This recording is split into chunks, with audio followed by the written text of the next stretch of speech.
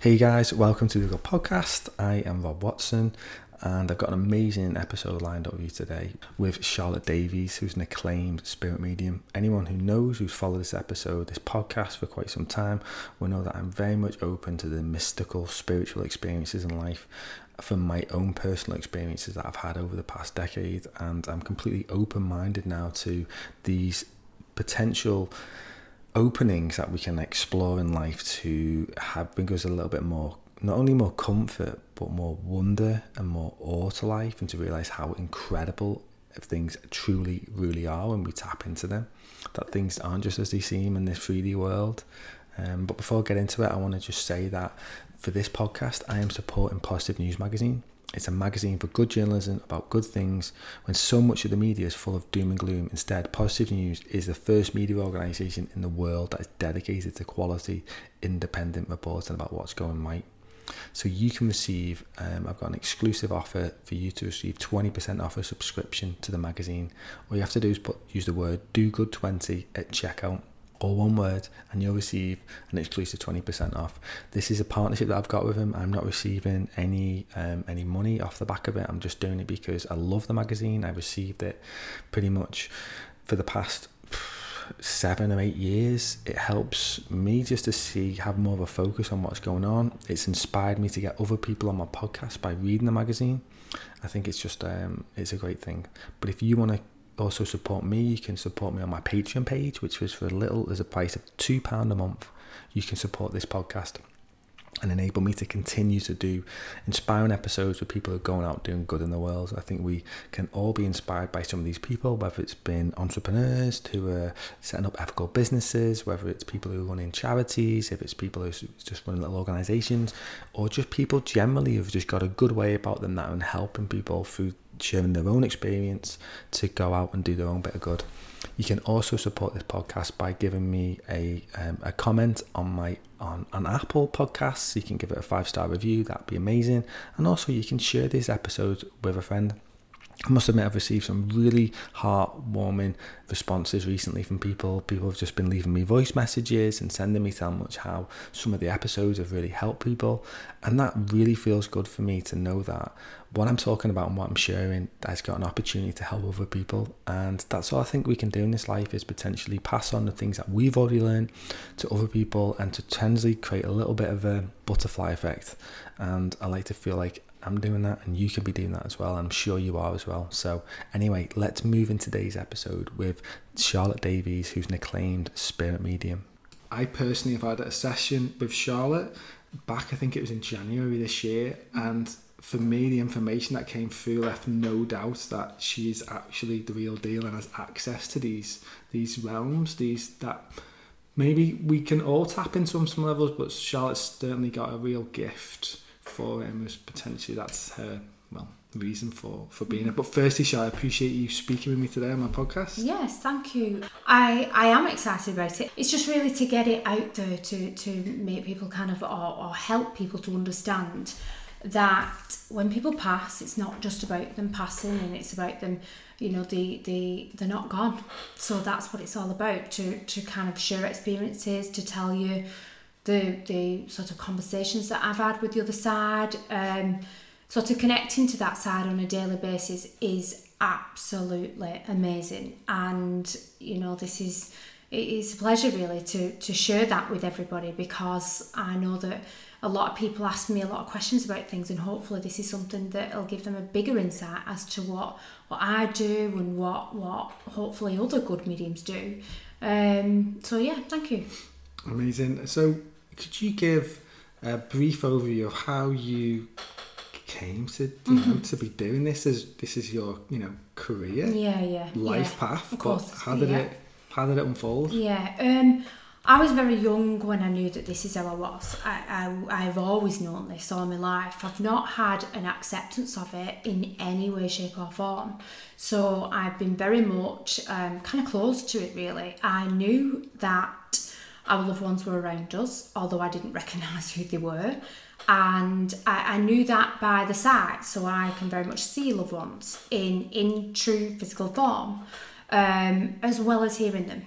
So, and as well as feeling them as well, if I'm honest. So I would be very young. I think my first memory was sort of when I was about 4. I was extremely scared of the general things that a 4-year-old is probably scared of, the dark, going upstairs on your own and whatnot. But this was to a degree which wasn't the average norm of being scared of the dark, or because I knew that these people would be there. Now, I knew that obviously because I could see them, and I had a sense of I know that you're there, I just don't want you to be there, and that's how I lived for many, many years. My dad, who sadly passed away sort of 18 years ago now, was very aware at a very young age that this is how I was. Took me to the doctors very much dismissed it. But I think that was a very big turning point for me when I did go to the doctors, and the doctor kind of tried to convince me, the dreams, and this is something that is completely normal, you're just dreaming. And I knew absolutely that this was no dream. I very vaguely remember being in the doctor's and I remember him sort of holding my hand, really strangely, but and saying, this is a dream and this is something that will go, and I don't remember very much of what I said then, but I remember being kind of ushered out very, very quickly, which was really strange. And later years, when I asked my dad about this, what was that all about? Because I used to speak to my dad very openly about this and what I was feeling, what I was seeing. And my dad said to me, when you were about 4 or 5, we took you to the doctors because this got to a stage where you were very much scared of it.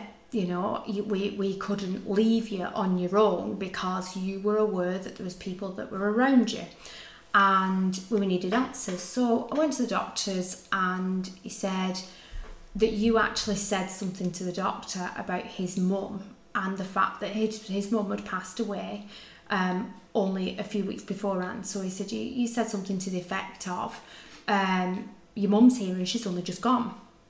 And he said, and at that point, we were ushered out, which is the only bit that I actually remember about. I remember standing in the doctors, but I remember being very quickly, a bit rudely really, ushered out.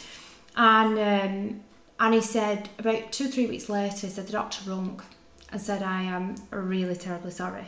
He said, I'm sorry for the way that I ushered you out and I didn't give you answers. He said, the point was my mum had only just passed. And I knew that what your daughter was saying was very right. So, it was no surprise to me, Dad. But later years, I remember asking him about that, and this is where it kind of starts, really. I grew up being like this. I grew up very much being afraid of it, though. Very much being, I don't want to speak. I don't want to hear. Let me just carry on with my normal life. And to a degree, I did well at that. But when they choose a path for you, and what I say is when they is sort of your loved ones that are around you, when they choose a path with you or a spiritual path that I'm very much on now, you have no option in that path. So I make decisions now that I don't have an option in. I always ask that side, So I kind of grew up being very scared of it, I know I've got it, I know that this is who I am, but I don't want you to be here, let me just be normal, and in high school it kind of got round because I would sit with my friend and I would say, last night I had this again, and then of course one young male in particular got wind of it and so did the whole school then, so I was known as being like this at school. So I very much tried to shut that down and be normal then and not say anything about it, because then I was just seen to be blending in, but I didn't blend in, did I? So yeah, that's kind of really my younger years, how I developed with this, and it's not something that I chose to do, but something that I'm absolutely blessed with doing. Majorly now, I accept it, and I think I accepted it at a right time in my life. But again, I don't think I had any input into that. They will very much tell you when the time is right, So yeah. That's interesting to hear that, those earlier years. But you didn't actually move straight into like working with this. You was training to become a barrister at one point. Yeah, I did. I was, my mind always needed to be active. So I originally I worked in schools and I loved working with the children, but I always knew that there was something more that I needed to do. So then I was trained to be a barrister, and I went to law school. And during that time, it was almost sort of, I went through a period of time where in my teens, this was very, very active indeed. And then in my 20s, because I believe, because of the fact that my dad passed away when I was 21, I believe that in my 20s, they kind of went, right, I'm just going to take a little step back. It's too much for her now. But when she's right, we'll bring it to you. And the years went by where I still had it, I would still know what was going on. I would still see things that would happen. I didn't understand why I would see things that would happen and then they would happen. I just knew that this was a gift that I had and we'll leave it on the back burner. So I very much, in my 20s, accepted that that's who I am, but I knew that they would take a step back. And I thought that would be, good, kind of leave me alone. And then in my 30s, I decided I'm a bit bored, I need to do something more. I was really interested in law, and I went to train to be a barrister. And at which point, law and this side of Connected with Spirit, they just don't mix, unfortunately. Now, they do, I've got to say, they do in America, so they do acknowledge mediums in America, but unfortunately not so much over here, because as we know, things have to be black and white. So I kept, I continued to do my training, and then it was sort of midway between my training that I then got messages very, very loud and clear. So it would be significant messages of saying this is going to happen, and then it directly would happen. This is what you need to do. And these messages were so clear that I started to think, I'm just going to have a kind of a play with this, let's say, and I'm just going to challenge that side, which sounds terrible now, but I just needed to know for myself that I knew that this is how I always was. But do you know what? Let's chat. Let's get it out after all these years, and then you go one way and look after me in your respect, and then I'll go my way and I'll carry on with the law that I do, and I'll just always be grateful that you helped me along that path. And that wasn't how it was really. So it was, I carried on with the law, and then I decided that I had this overwhelming feeling that I needed to connect on that side, because I was getting very much pulled down by it. My energy was getting pulled down by it. So I started to kind of research the things that I was getting through, and what does this mean, or what does that mean? And then I moved it on and thought, you know what, they're connecting me with me directly, I'm just going to do it direct with them. So I'm going to start to ask questions, which is what I started to do. I started to say, why is that, where is that, how is that? And then I was getting direct answers back. So I would challenge them in really ridiculous things like, right, okay, if you're here and I know that you're here, make that space be available, third on the right, the parking space. And that's exactly what would happen. I would go to park up, and third on the right, somebody would have the reverse lights on, and I would laugh and go, there's just no way, and then there was other little bits that I remember. One particular night, it really stands out. I was still doing my training to be a barrister, and I was going to hairdressers, and it was a dark night, and I always park in this particular spot, or this particular road near the hairdressers, and it is quite desolate really. It's near a graveyard, ironically, and there was no spots available, and I drove around 3 times, and the message that I got is, it's not right for you to park there tonight. So I said, right, okay, I've just heard what you've just said. So I said, so I'm going to park on double yellow lines right outside the hairdressers, and nothing came back. So I thought, I'll just do it one more time. I'll just go round one more time. So I went round one more time. And as I went to park up, no parking spaces again. So I parked on double yellow lines and I said, please assure me that I won't get a ticket on double yellow lines. Nothing. So the hairdresser was saying, oh gosh, Charlotte, you're going to get a ticket out there. And I was saying, it's fine, it's fine, it's fine. Little did they know what messages I was getting. That night, at exactly the same time, so I parked on double yellows, I didn't get the ticket. That night, at exactly that time, someone walking along that road at around about 7 o'clock, where I would have been going to my car, was taken into the graveyard and sexually assaulted. And so that person could have potentially been me.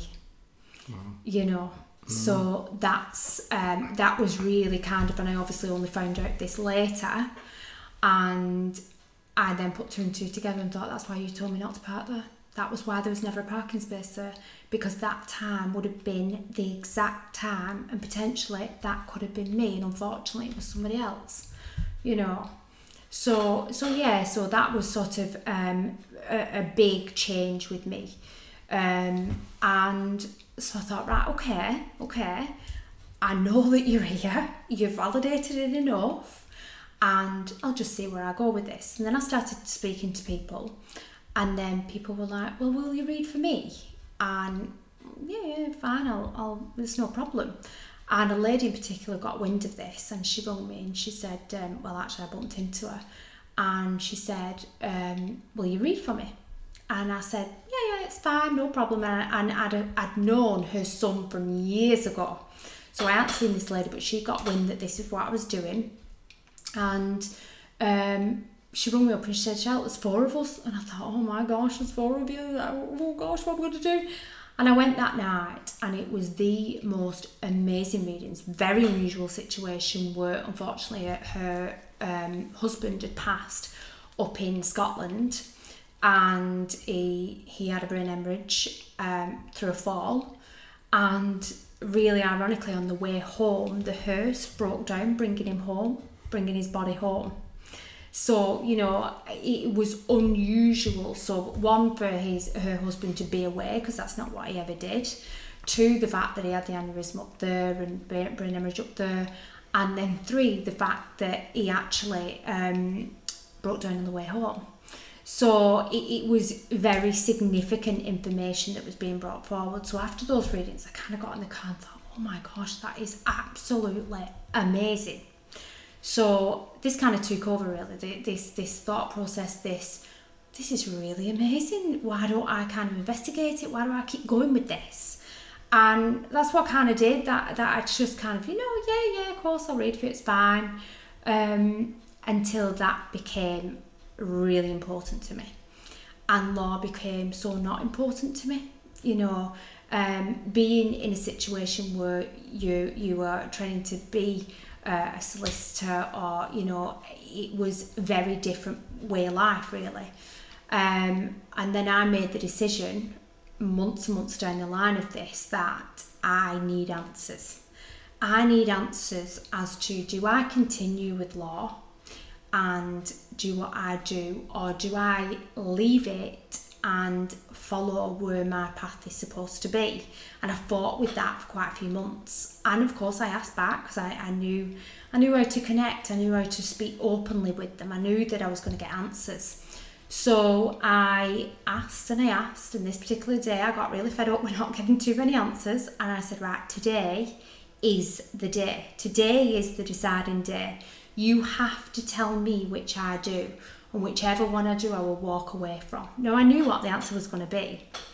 And that particular day, within half an hour of me having this stern conversation with that side, I got a message, Charlotte, are you available today? I'd like a reading. So I said, yeah, that's no problem, I'll see you. And at the time, I was at this base, and I came downstairs and I went, oh my gosh, Simon, what are you doing here? And he was actually my public law lecturer. And I said, do you know that it was me? And he went, Charlotte, of course I knew it was you. And I went, all right, okay, I come upstairs. So I did the reading, and after the reading he stopped and he looked at me and he said, Charlotte, I've got something to tell you, because his family were very spiritual, which is what I got out of the reading. And he said, I've got something to tell you. And I said, no. I said, I know what you're going to say. And I was so nervous for the answer because I knew what it was going to be. But that was everything. I promised that side that I would stick to what was given. And he said, you will become the best barrister in your game. He said, I've no doubt about that. He said, but that won't make you as happy as this makes you. And I said, and on that note, I walk away from law. And he went, no, I don't. And I said, no, you don't realise what answer you've just given me there. I said, that's it. I'm handing everything in and that's it. I walk away from law. And as of Monday, this is who I am. And that's what I did. I made the decision literally based upon what they gave me and based upon, I knew this was my path, and even though I fought it for many years, I was meant to do that to get life experience. I was meant to do that to feel hurt, really, to feel, go through many roller coasters in my life, of which I have, to understand that when I'm reading for people, that's what they're going through. So I had to do and actually I needed a knowledge of law, which is really good because this comes in really handy for when they're bringing information from that side about whether it be a murder case or a missing body case or a general crime prosecution case, whatever it happens to be, the terminology that they use, I understand it, so that helps, It's all connected. Yeah, very much so. And so when was that? At what point? How many years have you been practicing Actively, what you've been doing? Yeah. It was 2015, which is officially when I had that conversation, and I said, that's it. 2015, and I'm done now. I'm walking away from the law, and this is who I am. And I very much was just grateful for anybody sort of sharing the messages that I've given.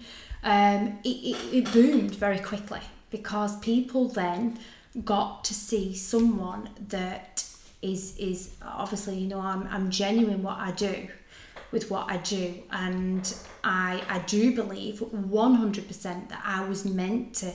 My dad was supposed to pass at a very young age, so that I understood what grief does to someone. I understood how much that pains. I've had to go through lots of different life experiences to get to where I am now, and it wouldn't have been the same kind of rewinding this back years. So I always knew, so I'm not surprised, and I'll laugh now because I know that my dad is very much with me on a regular basis. Sometimes when I'm busy with something else and I think, oh gosh, Dad, just wait a minute. So I have the luxury of that, but I know that I was supposed to go through the many obstacles that I've been through, so that when I'm reading for somebody, I know their pain. I know their hurt. I know that life isn't about everything being a bunch of roses. But I also know that once you acknowledge that side and once you give credit really to that side, they will always look after you as best they possibly can. They will always be sort of by your side really. And it's hard for somebody to understand that when there are situations that they're going through, that actually I can see beyond that, and that sometimes spirit can't change what is going to happen, but they can help the way that you absorb that information. They can help the way that you deal with that. Yeah. So when you say they, for someone who might be listening to this wondering who are they, right? And also, how does the messaging come to you? You mentioned about saying you see things, spirit. I'm interested to know how who they are, and how that message has come through. Yeah. So the they would be your loved ones. Right, now somebody might be listening and think, well, I haven't got anybody that I particularly know that's passed. Everyone has got someone beside them that look after them.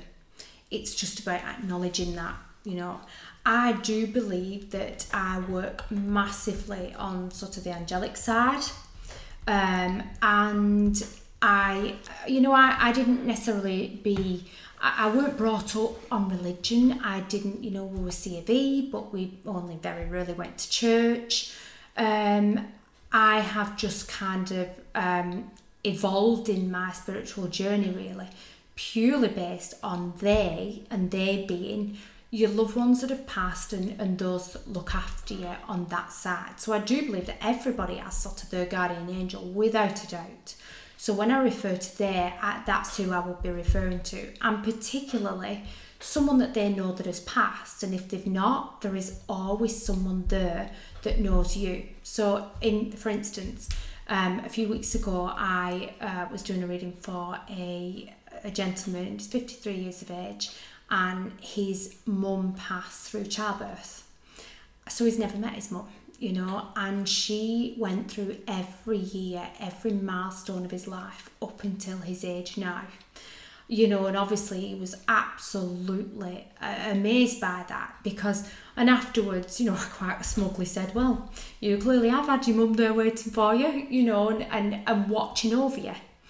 And so the they, going back to that question, is that they are your loved ones, and there is always someone for everyone.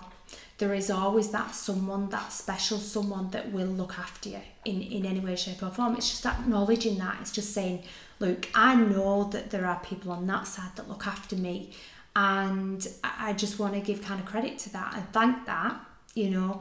And although it's not, you know, life isn't, everything's fine and dandy, things happen, but they, as in your loved ones or sort of the angelic side, will always help you through something. Sort of on the other question, how do spirit come forward?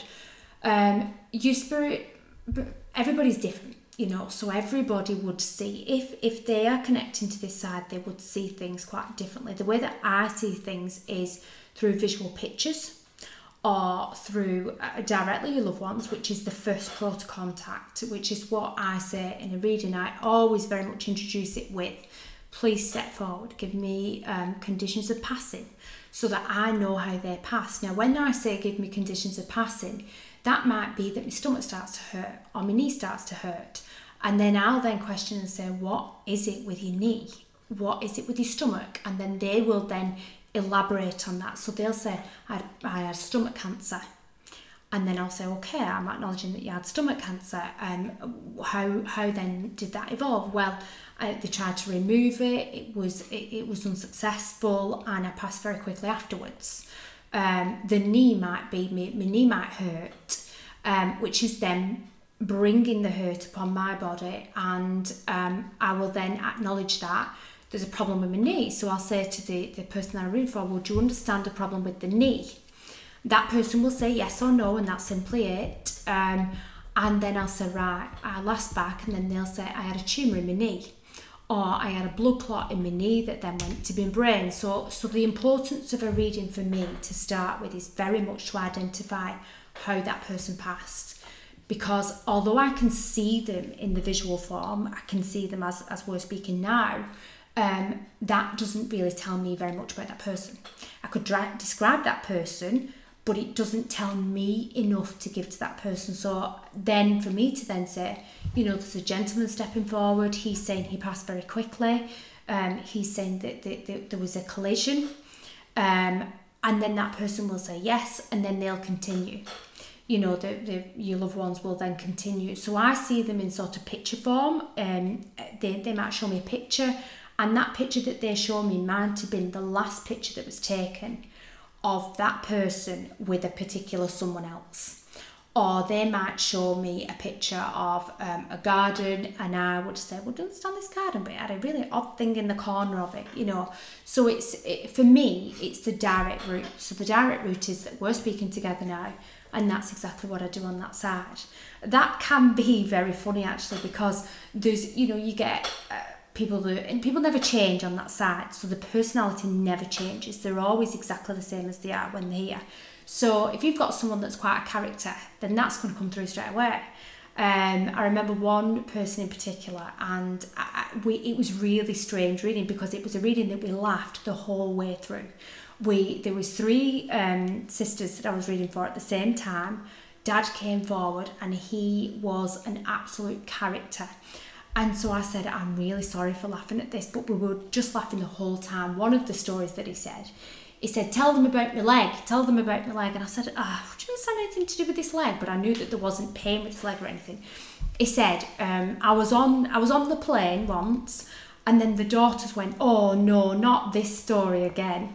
So I laughed and I said, do you get what he's going to say now? I said, let him just say it. Anyway, he said, I was on the plane. He said, I was so uncomfortable, I couldn't get comfortable. He says, and I'm complaining to everybody about this. He says, and then I see something underneath my chair. It was the fella's foot behind me. And he said, it's annoying me, this foot. He said, so I'm tugging.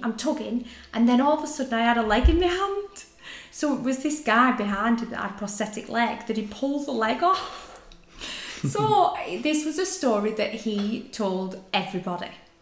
And I recited this story back and I was laughing and I said, oh gosh. And the daughters were going, I can't believe he's told you that, how embarrassing.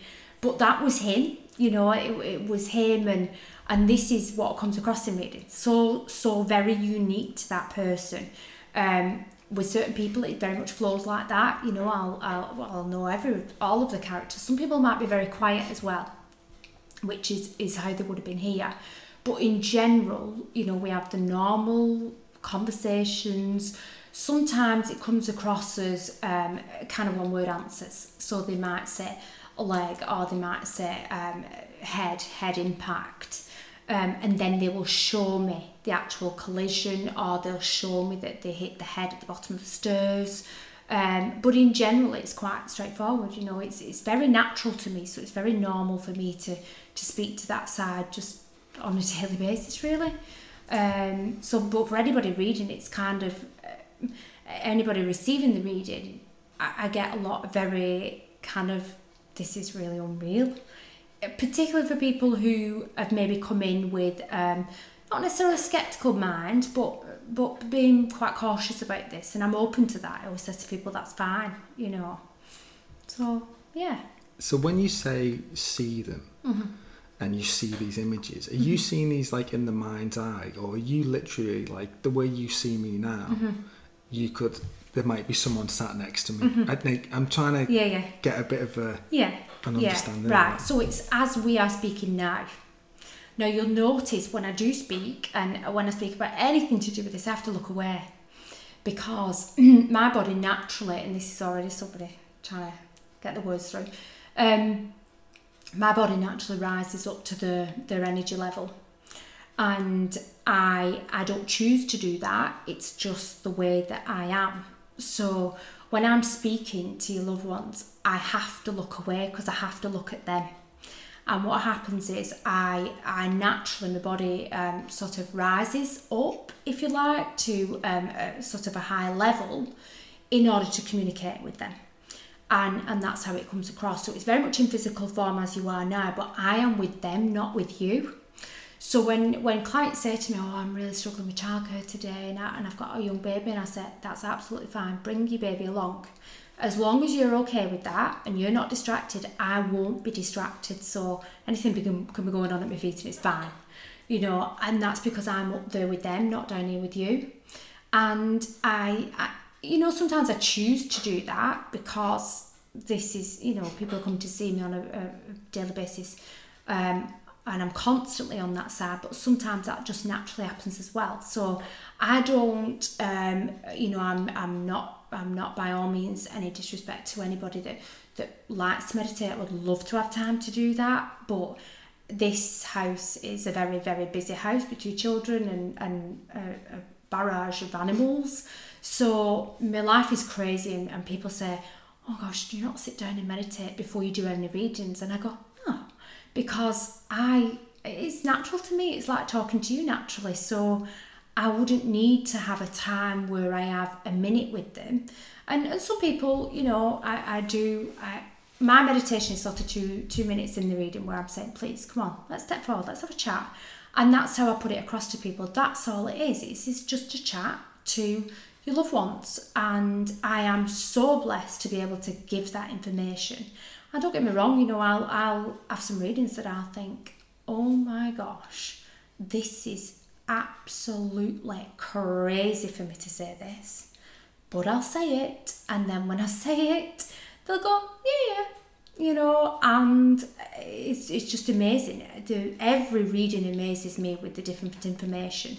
There was one the other day where his dad had passed, but 2 years ago, Mum had passed when he was 14. And she showed me a brooch. So this is the way that they come across. So she was speaking to me, but she showed me the brooch. And she said there's been a huge family rift over the brooch. And I wanted him to have it. It wasn't in his hands to start with, but now he's got the brooch and he needs to keep hold of it. And she showed me the colouring of the brooch. And I said, would you understand that? And the guy said, absolutely. And then afterwards, when we were chatting about it, obviously after the reading, he said that brooch broke the family. We never spoke after that. And he said, now I did eventually get the brooch back, and I have got it, but I don't know where I put it, so I better find it now, But he said that was a significant part of our lives where it broke the family. I lost my mum quite young, and a lot of her family weren't in my life after that, so she was expressing her sort of anger with that and saying, the family separated after that, and the brooch was really significant, and, so it's amazing. It's amazing the information that comes forward is not your normal sort of everyday things either, so. What I really enjoyed about when I had the reading with you is that you brought through, I'll mention, you bring through something very important to me, which was my granddad, and this is going back about 17, 18 years since he passed away, and I've always felt like, even before I even had more of a spiritual outlook on life, I always felt like my granddad was with me there, guiding me on key decisions in my life. But it was great, the information that you brought through about how specific it was, about how he passed away, didn't get a chance to say goodbye to people, you told exactly what was wrong with him, so straight away that was amazing validation. But the thing that really was extremely useful for me was then how almost the second half of the reading, or even a bit more so, is that was actually then guiding me on some decisions that I wanted to make, on paths for me over the next months, few years. And I think that side of it is, I'm kind of more, for me personally, more interested in that, getting that information. But it's great to have that validation. And I'm sure some people might come in and go, well, okay, they want information to connect to a spirit because they have lost someone. But then it's also amazing then to get that guidance of where you can go in your life. Yeah. And that is, it's just so important. And it's important for many, many reasons. There's one case in particular. A lady came to see me, I think it's going on 3 years ago now. And she too came for answers, really, because a lot of people do come for answers. And when I'm talking answers, they may have decisions, or they may be in a situation where they feel like they can't get out of that situation, and spirit will always guide you for the best possible way. It may not be the option that you want to take, it may be quite the opposite of what your mindset is, but they'll always validate that as to why they're giving you that. So, for instance, there was a lady that came to me, she's going on 3 years ago now, and I'd never seen this lady before. And she sat down and I said, I am really, really sorry. And I said to her, you have bowel cancer. And she put her head in hands, and I said, you do know that? And she said, yes, I do. I said, the thing is, the health services will not acknowledge this at the minute. They keep diagnosing this as IBS, and they will not acknowledge that you need more care. And she said, that's very right. Anyway, I carried on with the reading, and I said, you do have bowel cancer. You are going to be called in after being dismissed, and you are going to be told that you have 3 months to live. And it's going to come up quite soon, this is after your dismissal of them saying, no, there's nothing to be seen, there's no bowel cancer, but they're going to tell you that you've got 3 months to live. Upon that 3 months to live, they're going to also tell you that they can try something, but, it's not going to give you very much time, or, it's just not going to give you too much. but they're advising you to at least try, even though you've got such a short amount of time, just because of her age and how young she was. Well, she is. And anyway, I said, when you get that information, you question the percentage of your survival and how long you would last taking that treatment that they are offering you, which is quite a rare case. And I said, and you walk away from it. You do not take any treatment. You walk away from it because you are going to just absolutely astonish the doctors, and you will kind of go past every bit of medical sort of what's the word, kind of, how can I put it, sort of smash every medical record going, really. You will not be a case that passes after 3 months. You've got a lot of time ahead of yourself, but you must decline what they're offering. So I said, and I know that they've not given you this, but they will. Anyway, she went to see a consultant not long after that, and she played the recording. And there was two other consultants that dismissed her, and very much said, we've told you, it's IBS, this is what we're going to treat you for, and were quite rude to her by all accounts. So she left, and within a very short space of time, she got a call back and said, we need to see you urgently. She went back, and they said, I'm really sorry to tell you, you have bowel cancer and you've got 3 months to live. And she said, basically her response was, you laughed at me when I played you that recording, and this is exactly what's happening now. And they said, yes, but there's an option. And she said, what's the chances of survival with this option? What have I got more time? And they wouldn't give their answers to this. A nurse then later on gave their answers and said, I've looked into it, it's about 7% chance. So she said, I'll take my chances and I'll go. And she's still here to this day on. Now, I actually read for her 2 years ago, it was at Christmas time, and I said to her, I can see, so this is why, how they come forward as well. I can see kitchen cupboards, but they are completely covered in boxes. There's lots of boxes in the kitchen cupboards, and this is something that has been put in your stomach. It's linked to something that has been put in your stomach this week, yesterday. It's very, very recent. And she said, yeah, there is. And she said, and I've just had sort of a drive or something put in her stomach for pain relief. And what I was getting on this side was, and she didn't need this pain relief. She openly admitted, I've got no, I don't have any pain, although I'm riddled with cancer. I don't have any pain, which was really, really odd. I said, you've got to say that out. You have to ring your district nurse, get the district nurse out, get that out of your stomach, and get everything out of those cupboards and do not touch it again. And she did that, and she's still here. And when she looked into it, what it was obviously very, very strong painkiller that eventually would have sent her on her way, but quite quickly. She's still here now. She's still doing the normal things to a degree. She still goes shopping, she still gets out when she can, but she does have a quality of life with her family that the doctors dismissed. So when there's medical evidence that says one thing, and then the spiritual evidence that says another, it's just so wonderful to hear stories like that, and to be able to be the one that's given her that, because that's absolute proof for her that she's been looked after, and obviously things like that, when things happen, they will give you something. So they, as in spirit side, will give you advice, will give you guidance.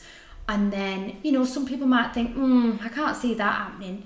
And then within 3 weeks, the phone is being messaged and said, oh my gosh, Charlotte, I can't believe that you said that. And I've gone, well, I don't really remember saying that, but yeah, that's right. That'll be, they'll give it you for a reason. It'll be there for a reason. And sometimes the longevity of time changes, so the time might change slightly, but it won't be too far off the mark of what they give you, because they're there to guide you.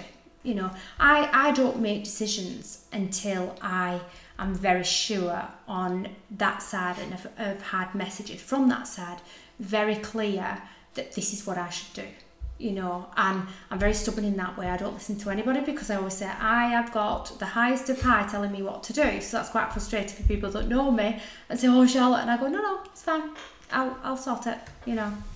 When you're hearing that, like, it's a phenomenal story, and I remember you telling me that when we did the first one, and I was just like, wow. And that in a way takes people who can listen to this, and it's true, like, you know, she got given 3 months, she's still here, she's still here 3 years, 10 times longer than expected. It can give the people who would be maybe skeptical about this information, it can turn them into believers. Absolutely. So yeah, and I wonder how you find, do you come up against many skeptics in this? I'm interested in, obviously, you know, Joe blogs on the street, but what about you know, friends and family? How are they on side now, or be interested to hear that. Sort of friends and family, they've always known really who I am, so it wasn't too big a surprise really to know that this is who I am and my life's past, particularly for sort of close family. They would go, I remember Charlotte being like that when she was younger. And it's funny because my very close friends will say, I remember when you used to say such a thing, and I said to them, really? Did I used to mention that?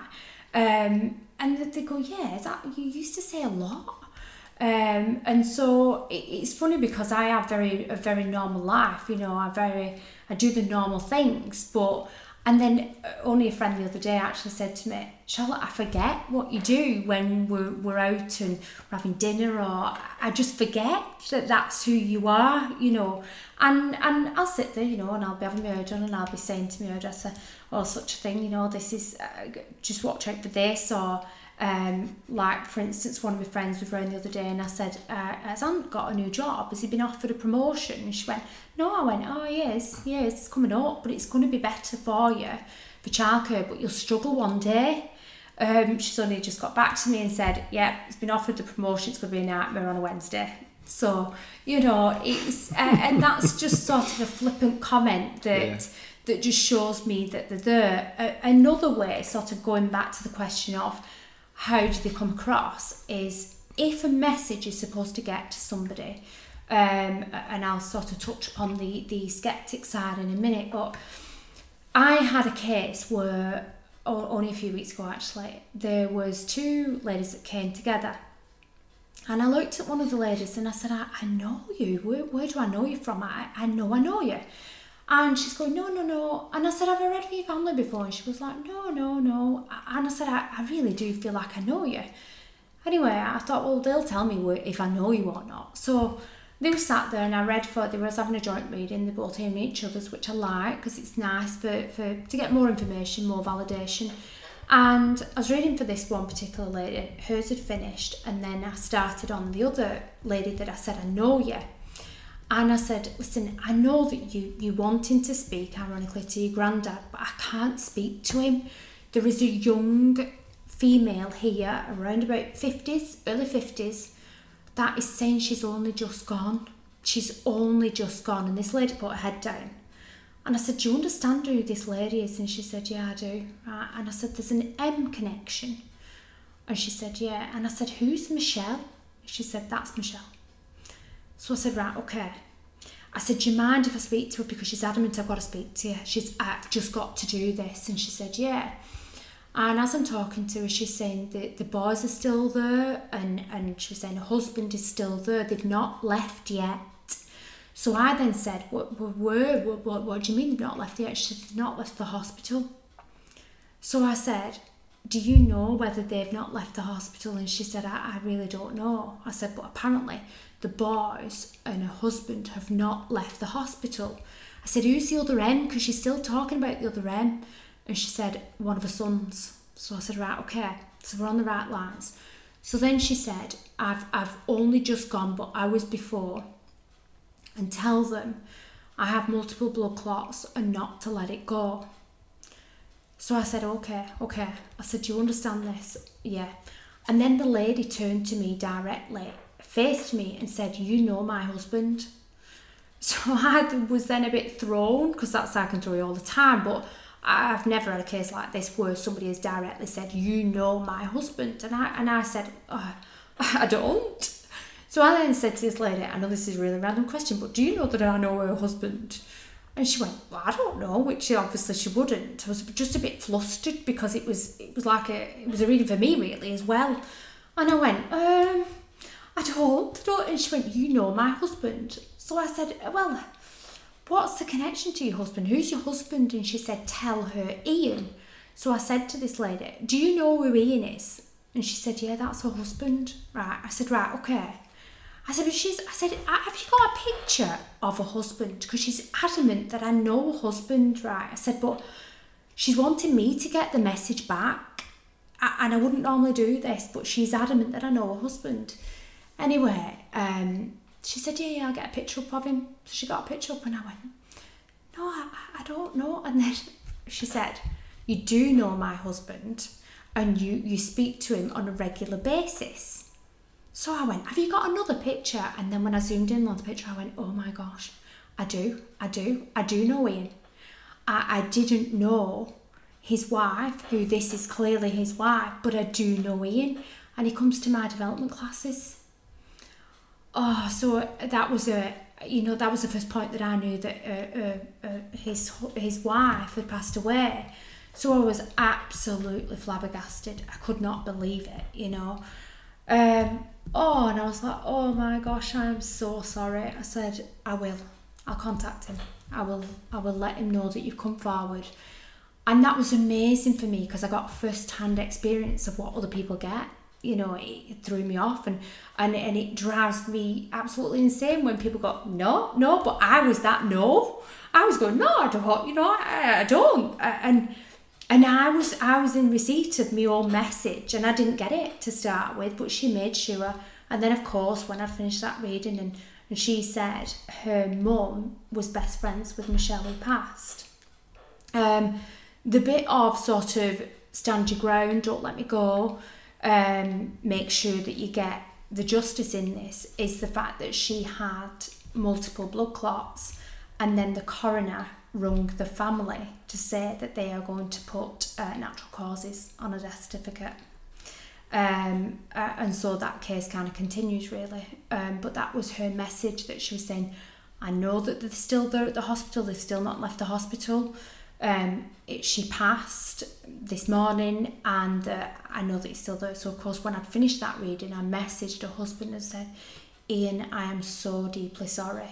I have just had Michelle through. And his answer to that was, nobody really knows yet.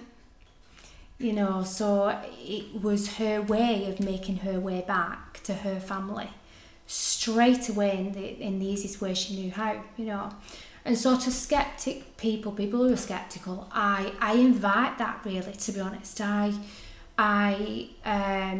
find it a challenge because I kind of, you get some people who are disrespectful, skeptical, and you'll get some people that are like, right, okay, show me. And I love that because it's amazing. I get a lot of men that are more skeptical, and I love that because I know that they come in sort of very, well, let's see where this goes, or they might have just, the wife might have dragged them along, which is very often the case. And they're kind of like, this is really strange. And I can see kind of the cogs going around their head thinking, how do you know that? What they just can't justify it. One case that I had, funnily enough, was last night actually. And I'm reading for this lady and I said to her, right, I'm really sorry. There's a van outside. This van is linked to your partner and his dad is here. So I have to speak to his dad. So his dad took over the whole reading. And that's, it was saying that he'd just got this business. It was in the middle of two, he wanted to leave his 9-to-5 job and he wanted to go on to this other business, but he hasn't got the means to be able to do it yet. And although he's got a little bit of business going on, it's not enough to keep him going. And his dad took over the whole reading because he was saying he's out in the van and he doesn't believe. So I said to his dad, who was speaking to the partner, give me something that only he would know, right? Only he would know, so that when she goes back, she doesn't know anything about it. And he showed me racing pigeons. He showed me letting racing pigeons go. And he said only he would know where the racing pigeons linked to. Last night she messaged me and said it wasn't his granddad on dad's side, it was his great granddad who used to keep homing racing pigeons. And they didn't know, he knew that, but it was a very distant memory. Amazing. So when people come in who are sceptical, I invite that really, because it's even more astonishing when actually they go out crying, because that's absolute validation that you may not understand it. I don't actually understand it that much myself, if I'm honest. I don't know how is this, I just know that it is there, and that the fact is that they can give you information that is absolutely unbelievable, that you may not understand today, but in time it'll click, Gives you that trust, doesn't it, for people to move forward in those directions, to Yeah, take some very much chances so. and risks. Yeah. The thing for me is, I remember, even though I've been open-minded to this, I've had past life regressions. I'm very much into likes of Reiki and energy work, but even I got given your details from a lady who lives close to me. She runs a shop, and we just got speaking about it.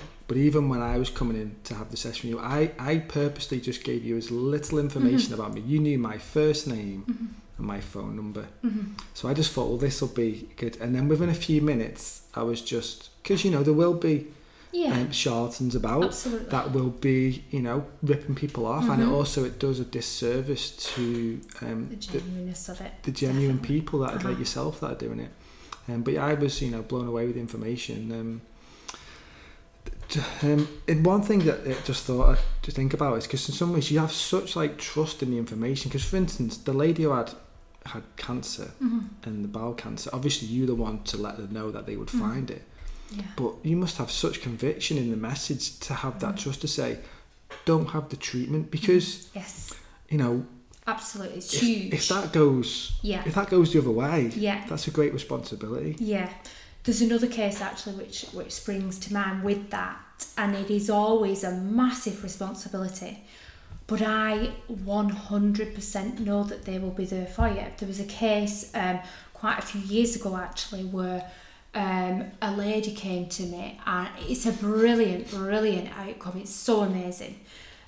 She came to me, and before she came, I remember saying my head is absolutely pounding. It's not the normal. I don't get headaches, but this was horrendous with my head. And she sat down and I said, I've got your mum here. And I remember her mum passing with a stroke. I said, your mum's had a stroke. And May, I said, do you understand May? And she said, yeah, May was her name. Because I was thinking, did she mean May the month? Oh gosh. And then she said, this lady that saw me was exactly the same age as me, actually, ironically. And she said, she's just been found out that she's got tumours, she's got brain tumours, but they're very, very rare. So I said, okay then. I said, well, do you understand only just finding out? I said, because your mum was clearly with you, she knows about the brain tumours. And she said, only yesterday. I got the news yesterday. She said, I weren't going to come today because I couldn't cope with it. I said, well, I'm glad you have. So I carried on speaking to her mum, and her mum said, there's an away connection, away, tell her away. So I said, well, do you understand there being an away connection? She was going, no. And I said, well, do you understand a Florida connection? No. So I said, just hold on to it. Anyway, I said, I can see you in a hospital that is very warm, that looks like to be Florida, because I'm over there a lot, so I do know, I said it looks like a Florida hospital, but you'll be kept there longer than you expect. But this is going to be a massive case, a huge case. You will come through it. Your chances of survival are very low, but you will come through it. She showed me with 2 boys, and ironically she had 2 boys which were quite similar ages, so I really felt connected to this case, because I was thinking, this lady is exactly the same age as me, she's got 2 boys very similar age to me. She's just been told that she could potentially pass with this, and the likelihood of it is that she will. I could see money, a lot of money. So I couldn't decipher that, and I was saying, what does the money mean? You're showing me money, you mentioned money, what is the money? And she's saying they have to get the funding.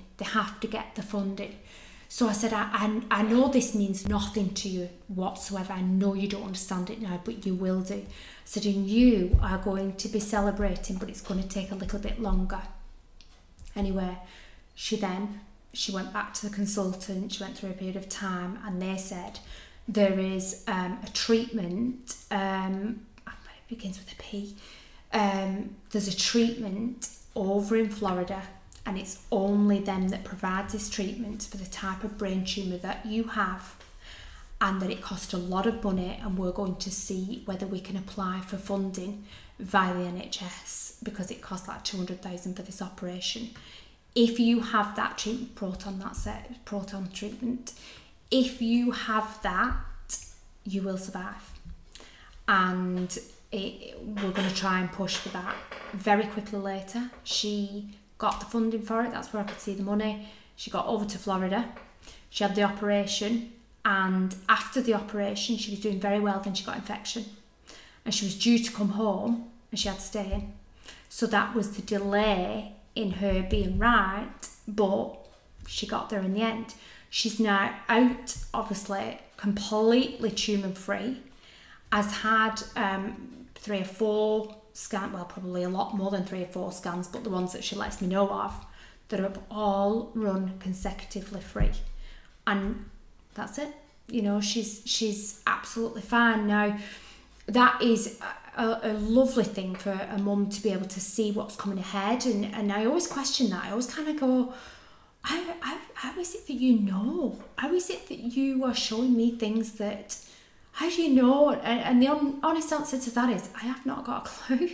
I haven't got a clue how they know. I just know and trust that that's how it is. Now, sometimes they'll never give you negatives, so they'll never kind of say, oh, this is really terrible, you know. But what they will say is that this is the best way to deal with this. You know, this is the best possible outcome for this situation. So sometimes it's that, you know, somebody is going through a period of time where they've got a loved one here that is very, very ill. And they will know that obviously they're very, very ill, but they'll say things like, her mum has dementia, and with regards to this dementia, they have no future plans.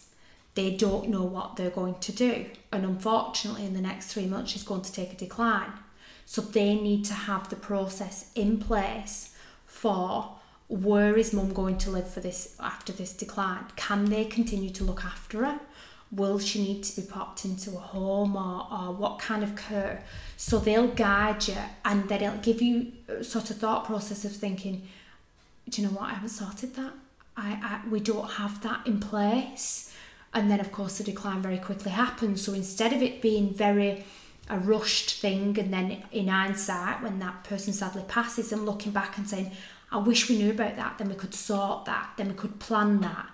That's what they will do. They will see ahead and kind of think, kind of say to you, you know, this is about to happen. This is where she's at now, because they'll always validate where you're at now. And then this is the best way to deal with this. This is where we can help you, really.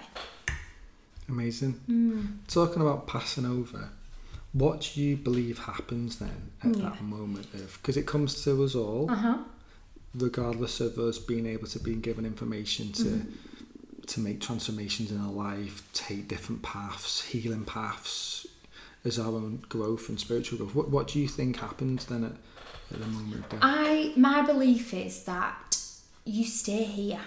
So your body, your physical shell goes, you know, whether it be through cremation or burial, and your soul, your spirit, very much stays here. And my belief is that, and when I say stays here, they very much stay in their own lives. So they very much will go and visit somebody that they already know. They'll go and stay with that person who's still very much grieving. They will be in your life and as close to you as they used to be, you know, and they will help you. And when I was there, it's them guiding you, it's them showing you where you're going in life. And that's how they can show you, or show me in particular, where your life is at, what you've been doing, what you've been saying, which is so random. You know, that it might be that the nan slipped over the step yesterday, and instead of it being a terrible thing, they were all laughing around the step, You know, it's things that they will look over, and then people will go away and go, I know there was only us there. That person could not have possibly have seen that, you know, but it's evidence and proof that they're still there. So I do believe that sort of your soul, your spirit stays around your loved ones, and then when their immediates have gone, that's time for them to be at rest then, you know. And that's not to say that a soul isn't at rest. It means that they stay with their loved ones throughout that time, you know. So for instance, I know that, you know, my mum will never ever move on in life, ever. She was only 51 when my dad passed away, and my dad was 53. And I know that when the time comes, God forbid, for my mum to pass, my dad will be the one that's waiting for her. And I see that time and time again. You know, I see that often, particularly when someone's had quite a prolonged illness, their loved ones wait for them a few days before. So anyone with sort of dementia, a head condition, but they're still able to talk, will normally say, such a body's here, and mention who's in the room with them, because that's their loved ones coming back for them, you know. So I do believe, although the physical body goes, the soul, the spirit is very much still amongst us. And that's how, my belief on that is because they give me things that they can see. They give me things that are going on in those people's lives that are not your average things, you know. And what about reincarnation again, about coming back and choosing another body in another lifetime? Yeah, I have to believe in that, to be honest, for the simple fact that my son, my youngest, is very spiritual.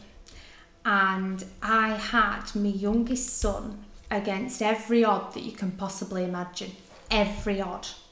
It's a very long story. However, he arrived just under, it was just never supposed to happen.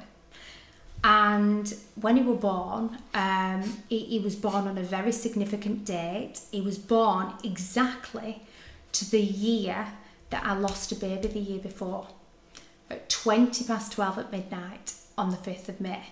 And I lost a baby on the 5th of May 2011. He was born the 5th of May 2012 with the coil in mind I had.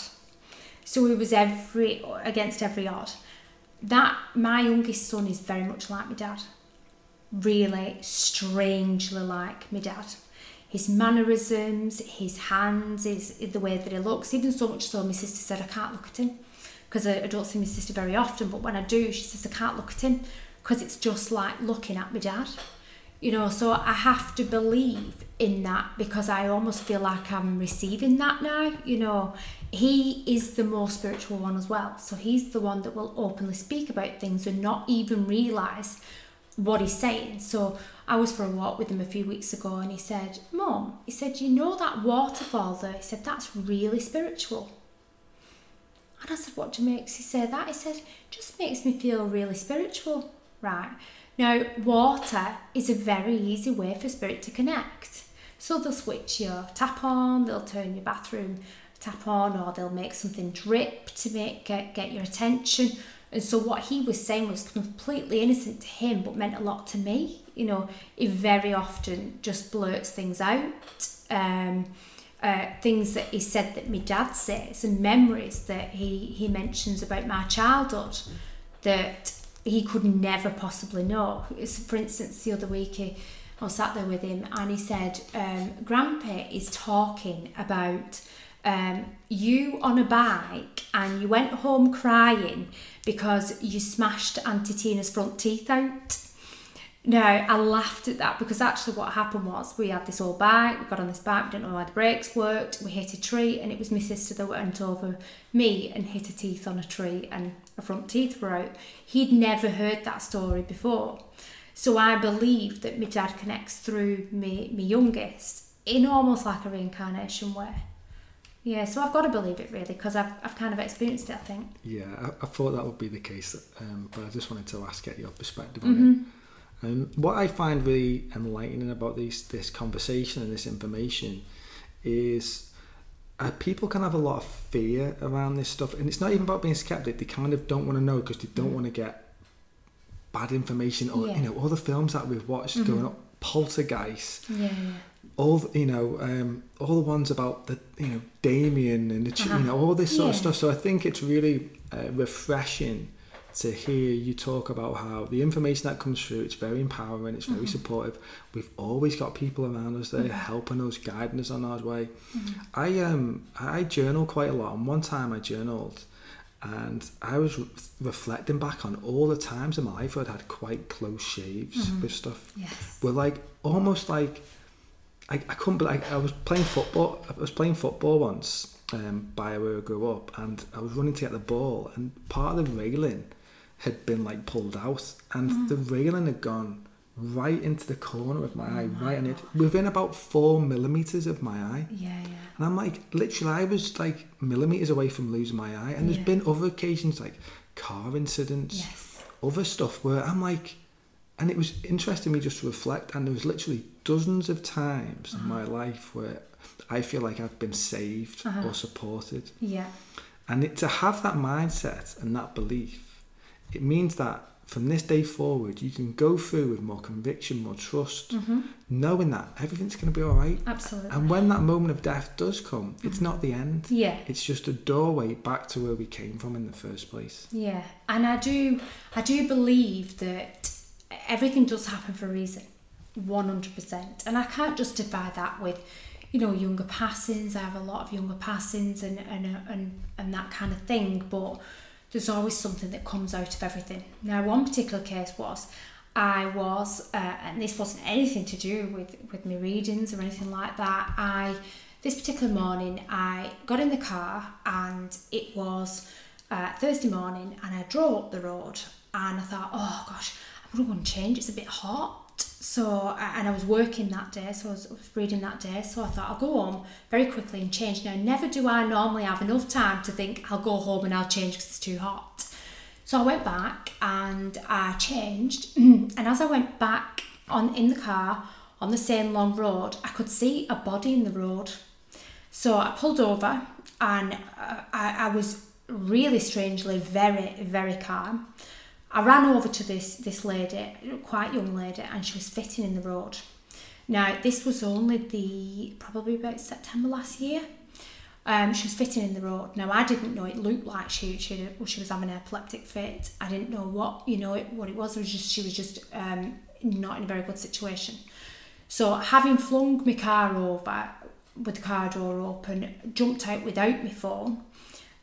She had a dog, so I got the dog, I wrapped the dog around my ankle and knelt down to her. And because I couldn't put her in the recovery position, I just rested her head with her head sideways on my knee so that she wasn't banging her head when she was fitting. And I waited because there was nothing I could do. And I could see in the distance that there was a bin wagon, so I'm waving to the bin wagon, and he ran up, and I said, get my car get my phone out the car, ring the ambulance now. Now she's fitting. So they rung the ambulance, and I went into autopilot. Now, normally, because of what I do, I faint. So I faint if I go into hospital, and it was a standing joke when we were younger, I used to faint, but it's the energy. So it's too much on my body, so I just faint. This particular day, in hindsight, looking back, I was so meticulous in the decisions that I made to do. So wrapping the dog around my ankle when this lady was fitting, and the ambulance arrived, and they kind of stabilised her enough to get her into the ambulance. And the whole time I was being told step by step what to do.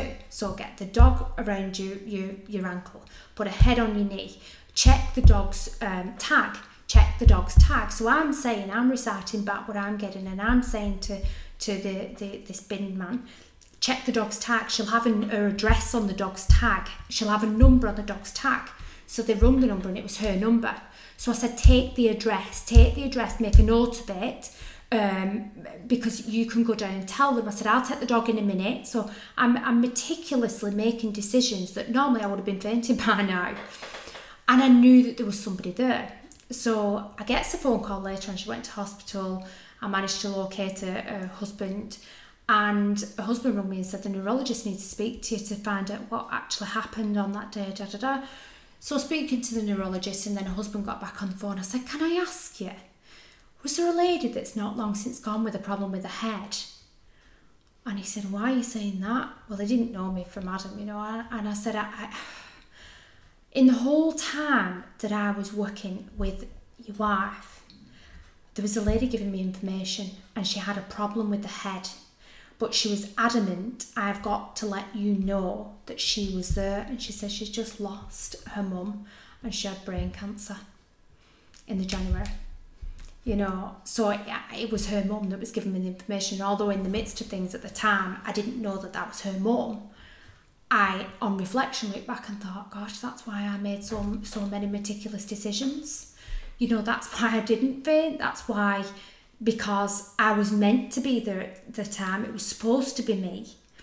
And normally, in a normal situation where I wouldn't have probably have dealt with that in the way that I did, because I'd have been fainted, particularly if it's anything to do with the hospital, I knew that I had that guidance there, you know. And so I didn't openly kind of say, I've got a mum here and I know what to do. I was just hearing the mum give me the information, do this, do that, wrap the dog around your leg.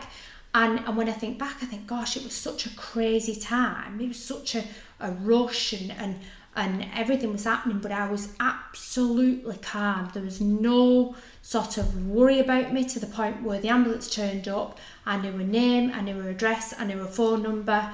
I knew that she'd not been out long. You know, I kept speaking to her and saying, you're okay, the ambulance is on the way.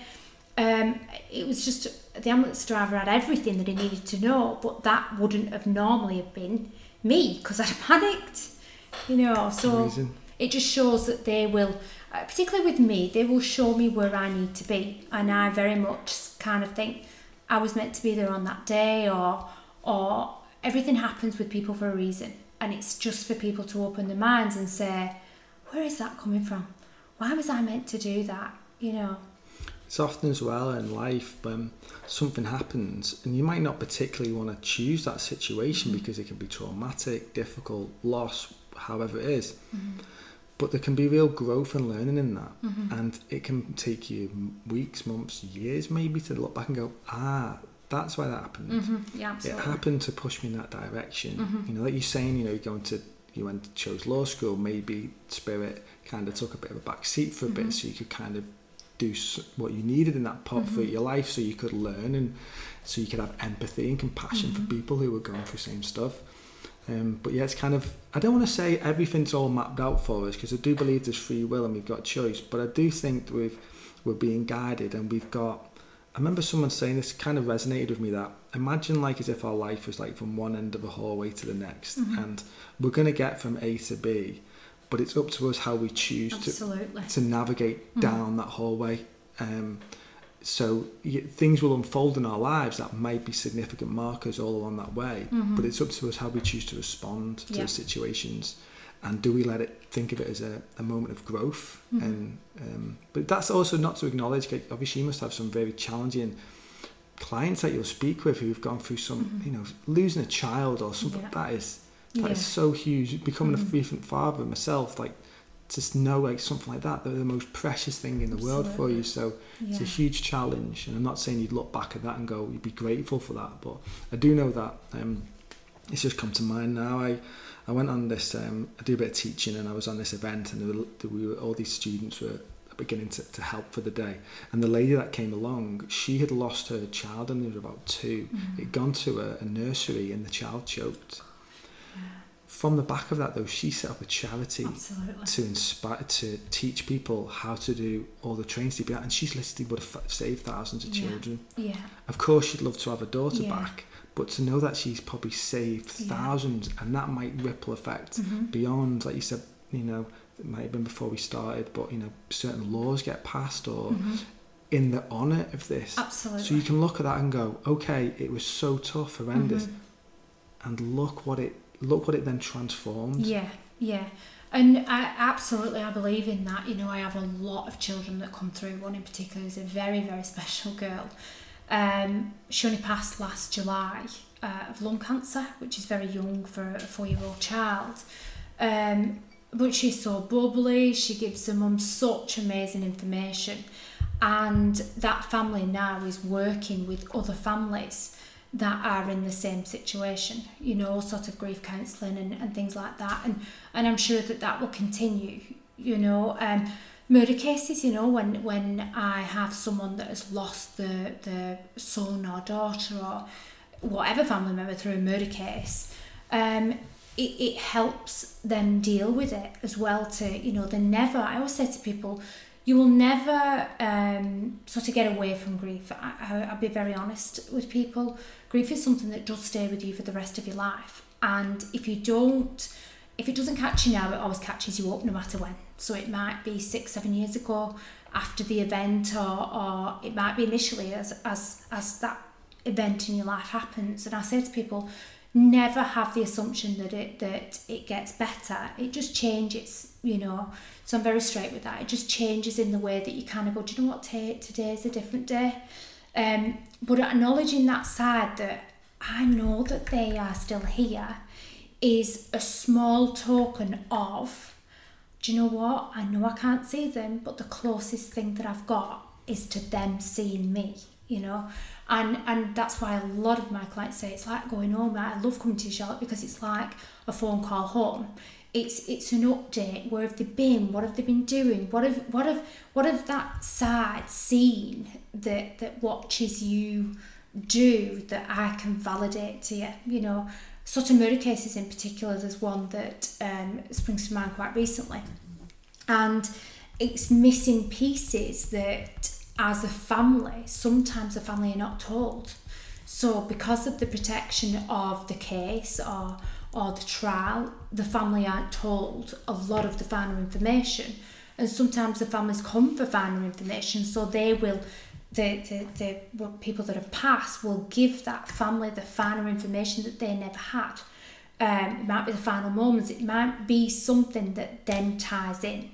So it's sort of a wide range of ways in which they can help you, but that then helps with the grief. I remember one murder case in particular, and the victim kept saying, tell them to look in the bin outside, and the bins hadn't been searched. And then when she went back and she looked in the bin outside, there was one of what then became a huge part of evidence for the murder case. And had that not have been found, it was a sheet, a bed sheet, had that not have been found, this case would not have been nailed as well as it was. So it's just, they will see things that we may not see, and in hindsight think, oh gosh, I wish I'd seen that, but they're sort of the heads up to foresee things. I had a client in particular the other day that his mum said, remember November, you are never going there again, ever. And she showed me him in sort of picture form, attempting to take his own life. He'd done 3 letters, and he'd planned the time and everything.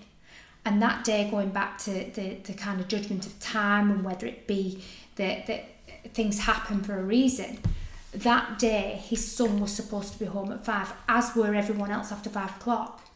But that day his son's work sent him home early, and he came home at 2. And he then, and he would have done it, he would have done it that afternoon. He would have taken his own life, the gentleman, and his mum said, remember that, because that was never supposed to happen.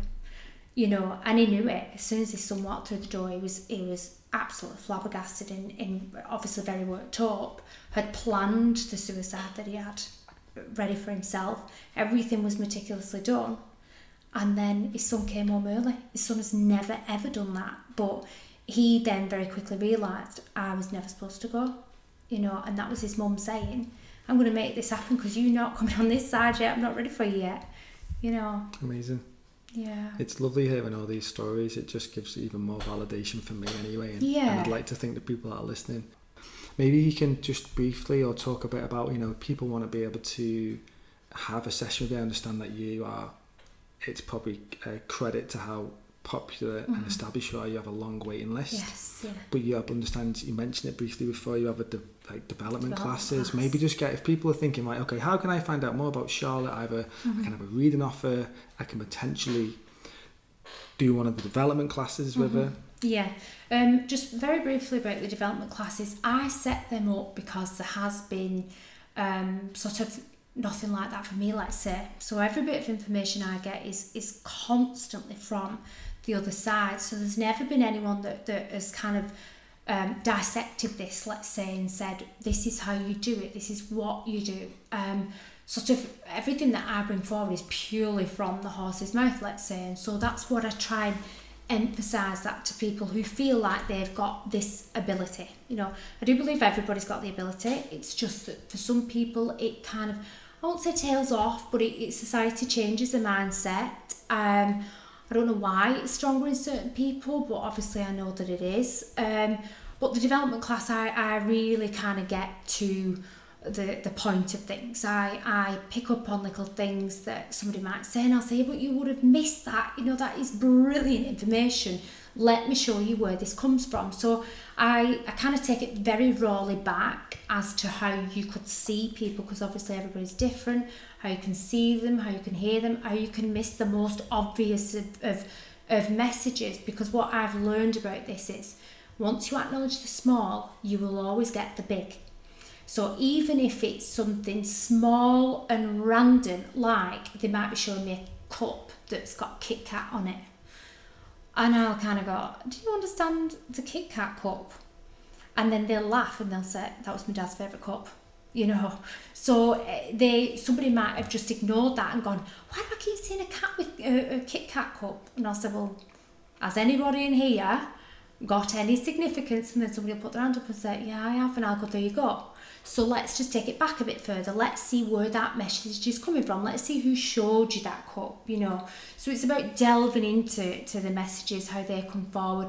And I'm very open in development classes. I love what I do. I live and breathe this. So I want to share it with people. I want to help people develop and to help people understand where I was growing up, and for them to get the acknowledgement of it. Because it's just amazing, so why would I not, you know? So I always say to people, and then my friend says, oh, you're making it off your own back, and I say, absolutely not, because this is so amazing that if other people could see what I see, they would have the experiences and the very, very blessed life to what I have, because I live and breathe it, you know. Sort of a reading, yeah, I am very much up probably about October time now, but if anybody does want to find me, in particular look at some testimonies, there's a lot on Facebook. I've got 2 pages which are both sort of accessible pages, one under Charlotte Davis Spirit Medium, and then one under Charlotte Davis in brackets Spirit Medium, and there's a testimony really to what I do, which goes back years and years. There's a lot of information on there. Alternatively, if you would like to contact me directly, that's absolutely fine. Or if you wouldn't as well, that's fine too. So my number, I'll give you my mobile number, which is 07927 801 746. Obviously, to limit the contact, which is what you were speaking about before, it's always better for me, because I don't need to know your name, and I don't need to know anything. The only thing I need to know is that I am sending you a reminder, and you'll get that reminder, you know, and that you will definitely be there on that time, and that's all I need to know. And I say that to many people so that it does limit the contact. But you know, out of curiosity, if you want to have a look on my Facebook, there's a lot on there really that makes good reading, which is nice, you know. So I'll be sure to share the links, and if I can I'll put the phone number Brilliant. in the description as well. Thank you. Well, Charlotte, it's been an absolute pleasure speaking with you again. Thank you. I knew there was a reason why we had to reschedule, because and I think we've gone into a bit deeper on some stuff as well, which is great. So thank you for speaking with me today. You're welcome. I hope people do find it informational and they do get some bigger insight as to what this is about, so that they can understand that it isn't about sort of, you know, the craziness of what you see on films and things. It's about seeing loved ones, hearing loved ones, knowing that they're still there, but knowing that they are following your path, as you say, and they'll help you, you know. And it is very, very simple. They're here, so we just speak, and they're here, you know. And the more that you acknowledge that information that they bring forward, the more the information comes back. Definitely. Yeah. So thank you. You're welcome. Okay guys, today's episode wrapped up. Fascinating conversation. I really loved my conversation with it, and like I said, I'd had a session with it in the past, and I felt that she was absolutely spot on with the stuff she said. She couldn't have known those things, so I definitely believe that she's tapped into this. She has a real gift, and I'm just grateful that I was able to speak with her and also just share a message. It's the first time she's been on the podcast, so I feel quite privileged, and hopefully I don't think this will be the last time that you'll hear from her. I think it's definitely the right time for her. So if you enjoyed this episode and you enjoyed Charlotte, you can check her out. You can have a session with her. And also, if you enjoyed it, please share it with a friend. Again, remember, I'm supporting Positive News Magazine. With this episode, you can receive an exclusive 20% discount off a subscription to it by using the code DOGOOD20 at checkout. You can also support me on my Patreon page for as little as the price of a cup of coffee a month, literally £2 a month. You can support this podcast and can help me to continue doing what I do, sharing these inspiring stories with incredible people. You can also leave me a review on Apple. That would be amazing. You can, and really more importantly, or just, I want you to enjoy it. And if you do, just, share it with a friend. You don't have to share it out widely. Just maybe you think it's somebody who might be interested in some of the subjects that I'm talking about. You just share it with someone to help them in some way would be amazing. Anyway, I'm going to leave it there for today, guys. It's been a really inspiring episode for me.